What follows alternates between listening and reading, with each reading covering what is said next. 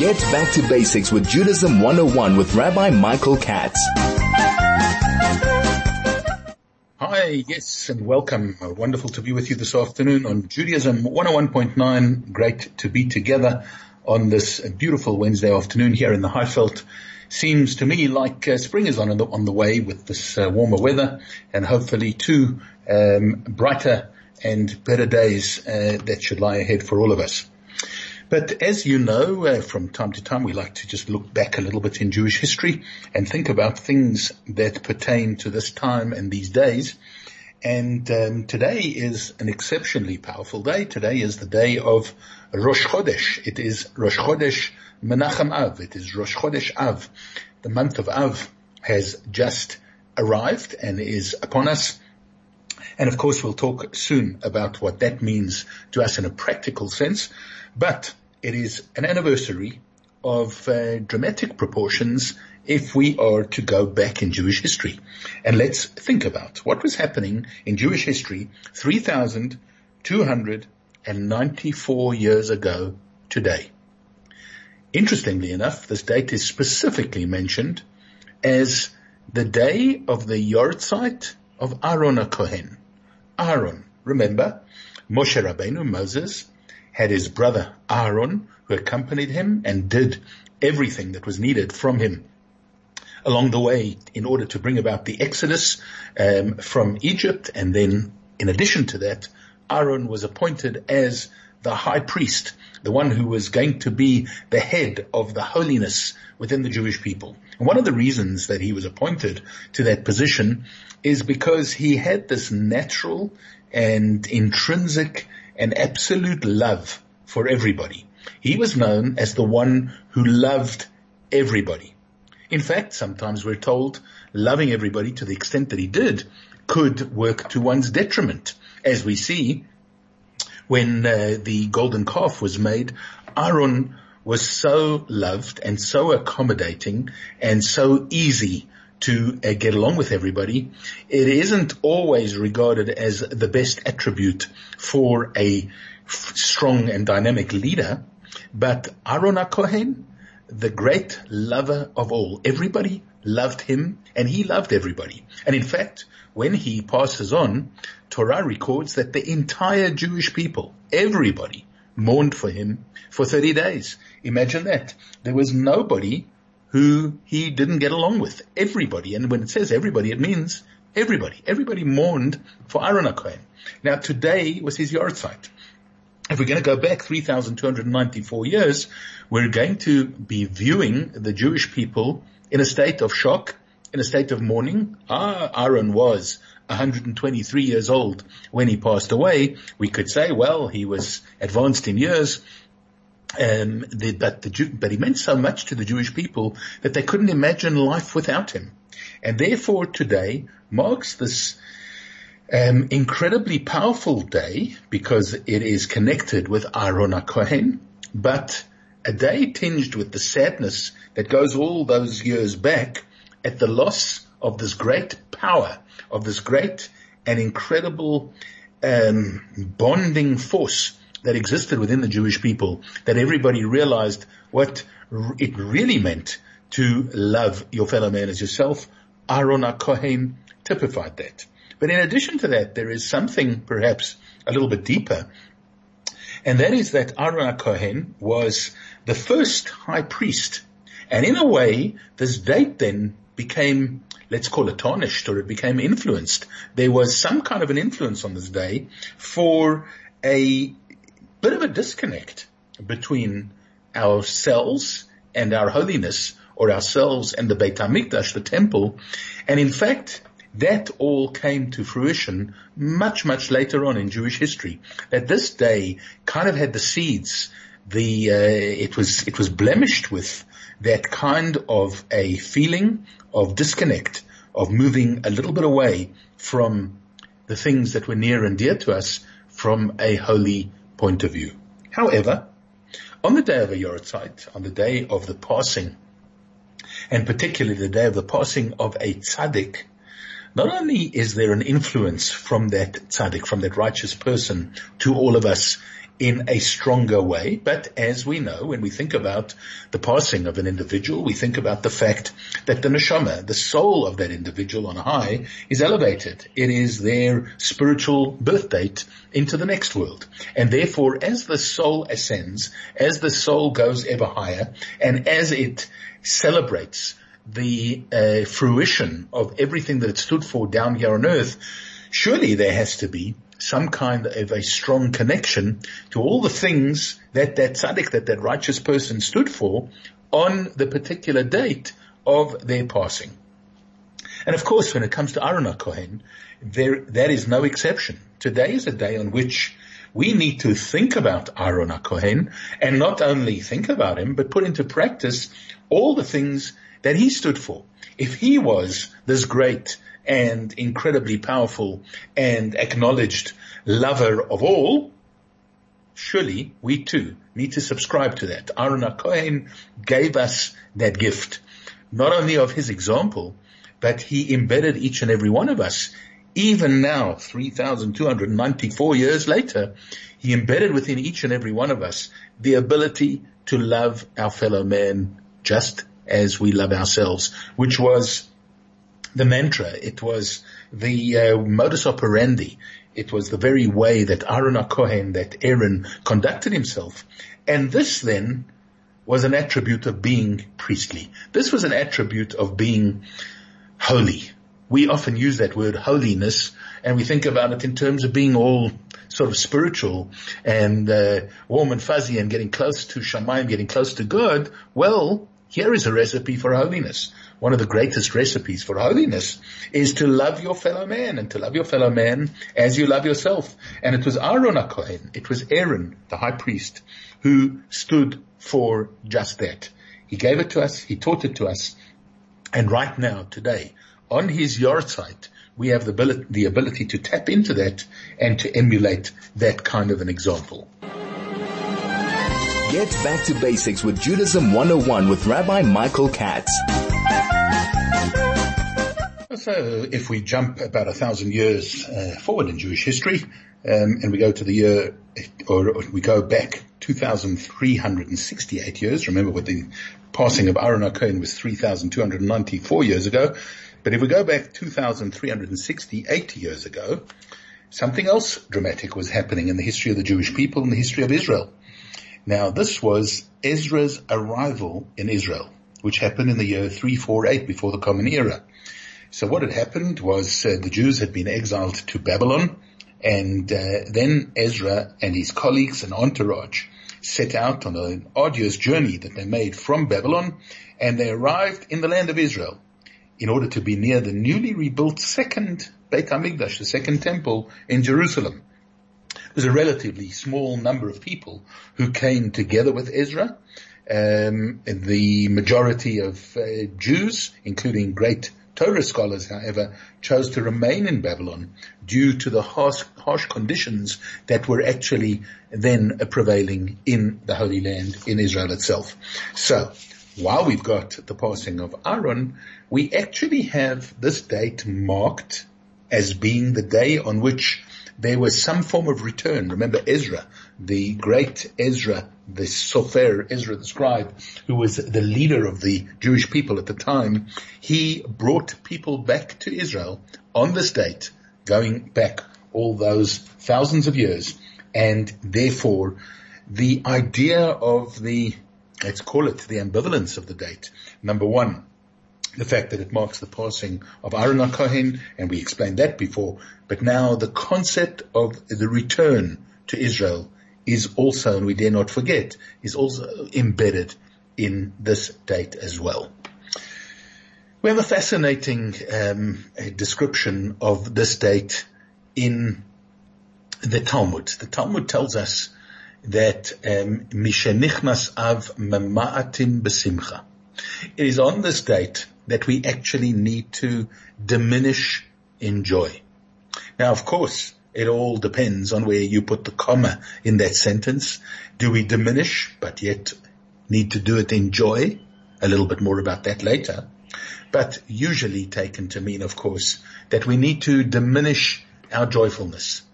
We have already been, up until now, For the last 10 days, we've already been in what is known as the 3 weeks.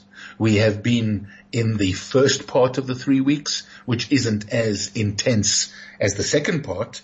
And today we go into that second part, known as the 9 days, when in effect it is 9.5 days. It is until after Tisha B'Av. But today we are starting the 9 days, leading up from Rosh Chodesh, which is today, until Tisha B'Av, which will be tomorrow a week, and then of course into the 10th of Av, Friday a week, where the temple remained in ruins and remained burning, and so it is commemorated right up until the 10th of Av, but we usually talk about the 9 days. These 9 days are 9 days of more intense mourning. The difficulties that befell our Jewish people in those days gone by, and particularly in the time of the destruction of the Batei Migdash, of the temples, it was much more intense during these latter 9 days, and therefore we observe many more stringencies in these last days in our way of mourning, and in order to keep with what our sages taught us, that from the beginning of this month, from Rosh Chodesh, Mishenichnas Av, when the month of Av comes in, Mama'atim b'simcha, we diminish in joy. How do we do this, and what actually applies? Well, we're already in the beginning of the 9 days. We have already started it. It began last night at nightfall, at sunset, and these are the things that we need to bear in mind and to keep to as far as possible during these 9 days. Number one, and most famously, we do not eat meat or drink wine during this period, except for Shabbat, when we may eat meat and drink wine. And by the way, meat includes poultry, it includes meat byproducts, and we stay away from eating meat and drinking wine. And this does not mean all alcoholic beverages. It is wine and wine byproducts that we stay away from. And the reason is that during this period, the sacrifices and the wine libations which were present in the Beit HaMikdash, in the temple, they ceased, they stopped. And therefore, during this period, it would seem very insensitive of us, and really take away from a feeling of identifying with what went on in the destruction of the Beit HaMikdash and the destruction of the temple, and the effects and the terrible, terrible suffering that led up to it, and of course the suffering that was thereafter. Were we to, at this time, sit down, have a meat meal and drink wine, it's almost as though we're scoffing at the fact that these things became obsolete. They were taken away from us, and we could no longer do that anymore. Of course, if there is a bris that takes place, or a bar mitzvah, or some use this as a time to complete the tractate of Talmud, a tractate of Talmud, many would permit the eating of of meat and wine for such occasions as well. But in the normal sense of it, we stay away from meat and wine for the duration of this period, as I mentioned, with the exception of Shabbat.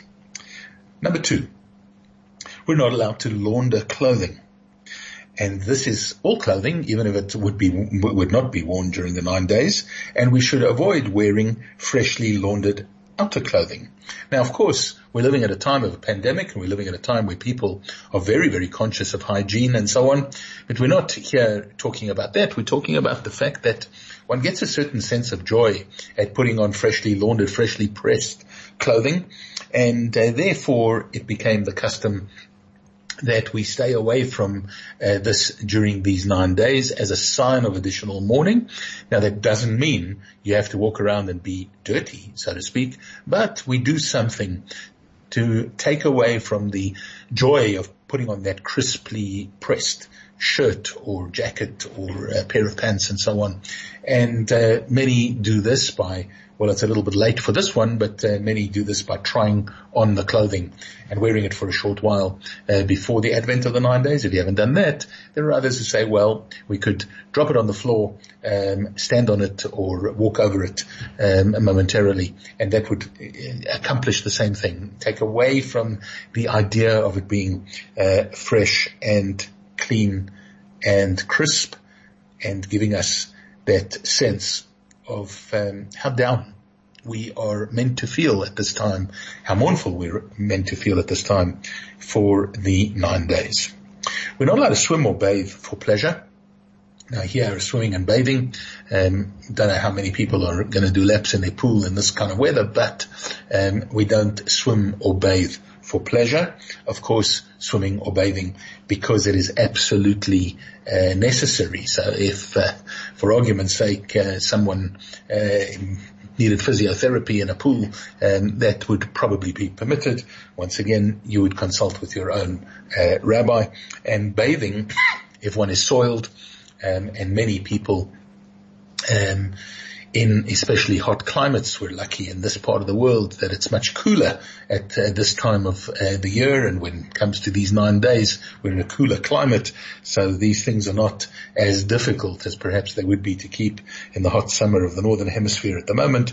But bathing for pleasure we avoid at this time, and the need to actually wash and clean oneself still applies.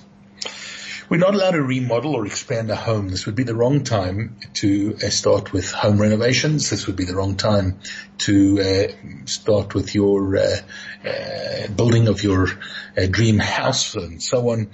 Not that it would be possible during this period of time at all, but one would not get involved in that. And moving into a new house and so on would be viewed very much in the same light. One should not plant trees to be used for shade or fragrance as opposed to fruit trees. So if you're a farmer and you need to plant your fruit trees, well, go ahead. But planting trees that would be used for shade or for fragrance, we would avoid at this time as well for these 9 days. When it comes to buying, sewing or weaving or knitting new clothing, even if they'll be worn only after the 9 days, we are not allowed to do that either. And the only exceptions to this rule are if you would miss a major sale, or the garment will be unavailable later, or secondly, for the purpose of a mitzvah, such as purchasing new clothing, for instance, for a bride and groom who may be getting married right after the 9 days, which they're permitted to do. We would make that exception as well, because this is something that you're purchasing for a mitzvah. During the week of Tisha B'Av, so in other words, that's from Shabbat onwards, we should not cut nails. In other words, starting from Saturday night, from after Shabbos until the conclusion of the 9 days, until the following Friday, we should avoid cutting nails, as well as the fact that we are already in the midst of a time when we do not cut hair and when we stay away from those senses of grooming and keeping ourselves pristine, and of course the pleasure that comes with that. When it comes to Kiddush Levana, the sanctification of the moon, this is not done during the 9 days. It is postponed until after Tisha B'Av. And while there is no law actually that forbids traveling during this time, it is customary to refrain from traveling during these days unless it's absolutely necessary. And finally, one may become engaged to get married during this period, but no celebration should be held until after Tisha B'Av. So, those are some of the restrictions that apply during this time. And it's interesting to note that we've actually been in a period that we have come to know as lockdown, and whether it is stage 5 or 4 or 3, we have been in a restrictive kind of an environment, and in a way it almost feels like not deja vu, but it's almost similar to the kind of things that we have been asked to do at this time. If we think about it, well, governments around the world and here as well didn't allow until quite recently weddings to take place, didn't allow religious services to take place, and we were restricted in our movements, and we were not allowed to travel from place to place. Isn't it amazing that we have similar things which are not only there in order to protect us and in order to make sure that we don't, God forbid, spread heinous diseases and terrible viruses and so on, but that in fact we are sensitive to the underlying reasons behind all of these things from a spiritual point of view, because all of those things promote joy. And here we are trying to diminish in joy, and this is our way of doing this, of showing it. And of course, the listening to music, live entertainment, public entertainment, and so on are also avoided during this period of time. Now, in the midst of this all, we have the upcoming Shabbat, which is known as Shabbat Chazon. Shabbat Chazon. Not Shabbat Chazan, but Shabbat Chazon. When we talk about Chazon, Chazon means vision. What we're really speaking about is the vision of Yeshayahu, Isaiah's vision. The vision of Isaiah. And the reason that we speak about it is because on this coming Shabbat, it is the Shabbos on which we read the first segment, the first part of the book of Deuteronomy. Yes, believe it or not, we're already up to the beginning of Dvarim, of the book of Deuteronomy, which was Moses' swan song to the Jewish people. So we're commemorating the passing of Aaron HaKohen today. But Moshe Rabbeinu, Moses here, was preparing for his own departure from the Jewish people. And he started the repetition of the Torah to a new generation. This was repeating the Torah and telling the generation that was going to occupy Israel what they needed to know from a spiritual point of view for their arrival in Israel, all the laws that needed to be repeated and told to them, because they had not necessarily heard them firsthand or seen them firsthand at Mount Sinai as their predecessors had done. And therefore it is the beginning of the book of Deuteronomy, as well as the fact that the Haftorah, the segment from the prophets that is read as the additional reading for Shabbat this week, is taken from Isaiah. And it's all about Chazon Yeshayahu, the vision of Isaiah. What did Isaiah see? He saw sad stuff, bad stuff. He saw destruction. He saw negative things. But what are we supposed to see? And why is this Shabbos called Shabbat Chazon, the Shabbos of vision? We'll be back to explain a little bit more right after this. High FM, 101.9 megahertz of life. Get back to basics with Judaism 101 with Rabbi Michael Katz. So welcome back. Yes, a father once prepared a beautiful suit of clothes for his son. But the child neglected his father's gift, and soon the suit was in tatters. The father gave the child a second suit of clothes, and this one too was ruined by the child's carelessness. So the father made a third suit.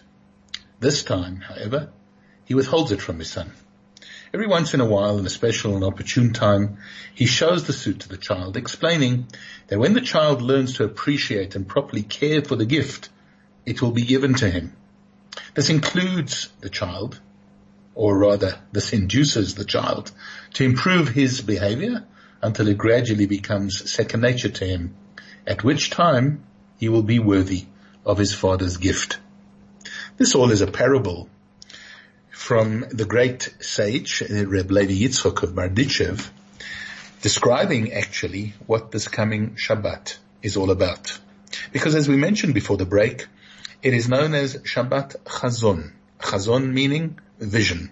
While we're talking about the vision of Isaiah, we're talking about a Shabbat of vision. Now we all like to have or think that we have vision. We all think that we have the vision to be able to see things that may come about in the future.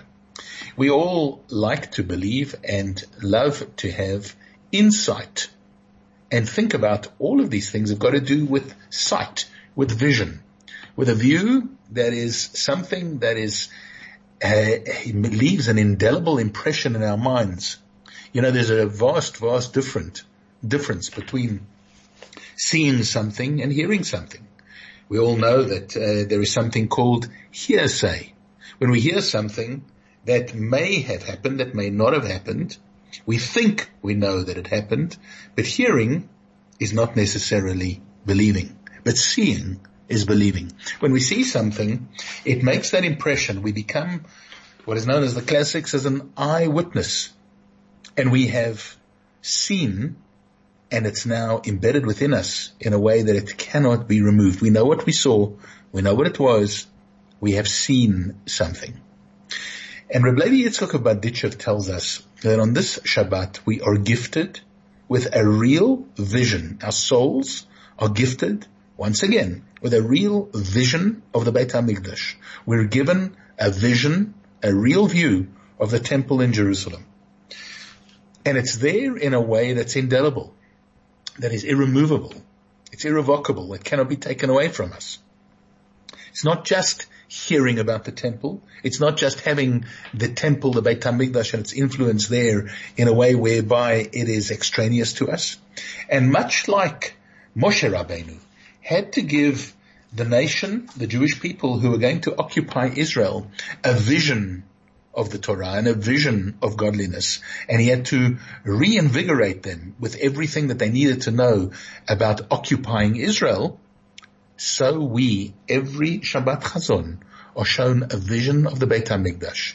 It is like that suit of clothing that is shown to us in a way whereby we know that we've got to do something to deserve it, that we have unfortunately led to the destruction in our past history of the first temple, and unfortunately to that of the second.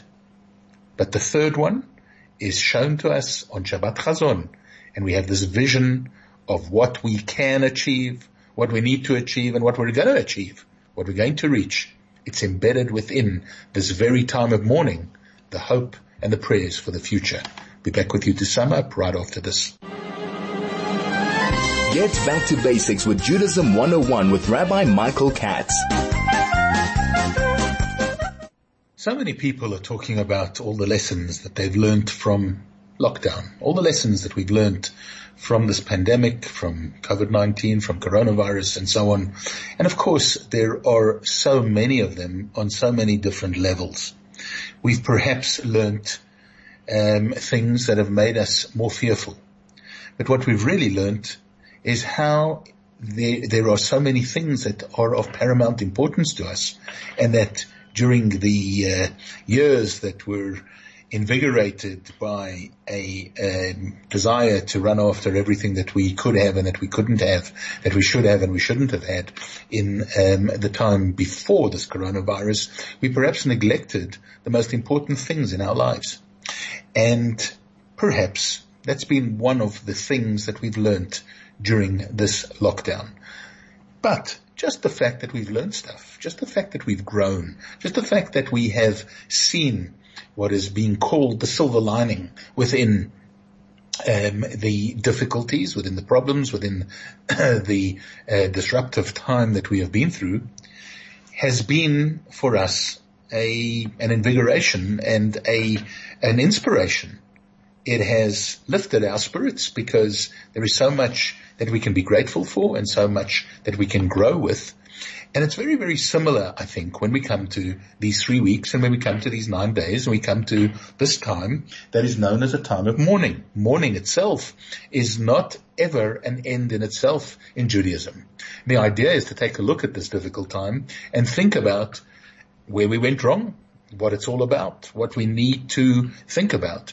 And I think that this coming Shabbat is a fantastic example of just that.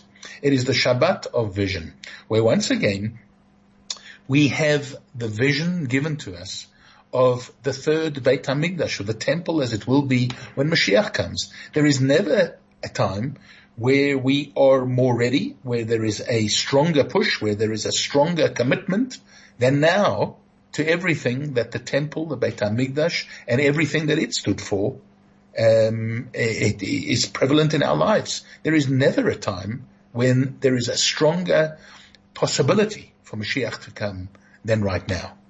And so it's at this time that we really need to focus ourselves, and it's a pointed word, that idea of focusing, because that's again also about vision, to focus on the good things that we can do, to focus on the good lessons that we can learn, and to focus on not just the mourning and the sadness, because that was never part of Jewish thinking, that we just mourn and have this open-ended period of mourning and of sadness where there is nothing productive that can come from it.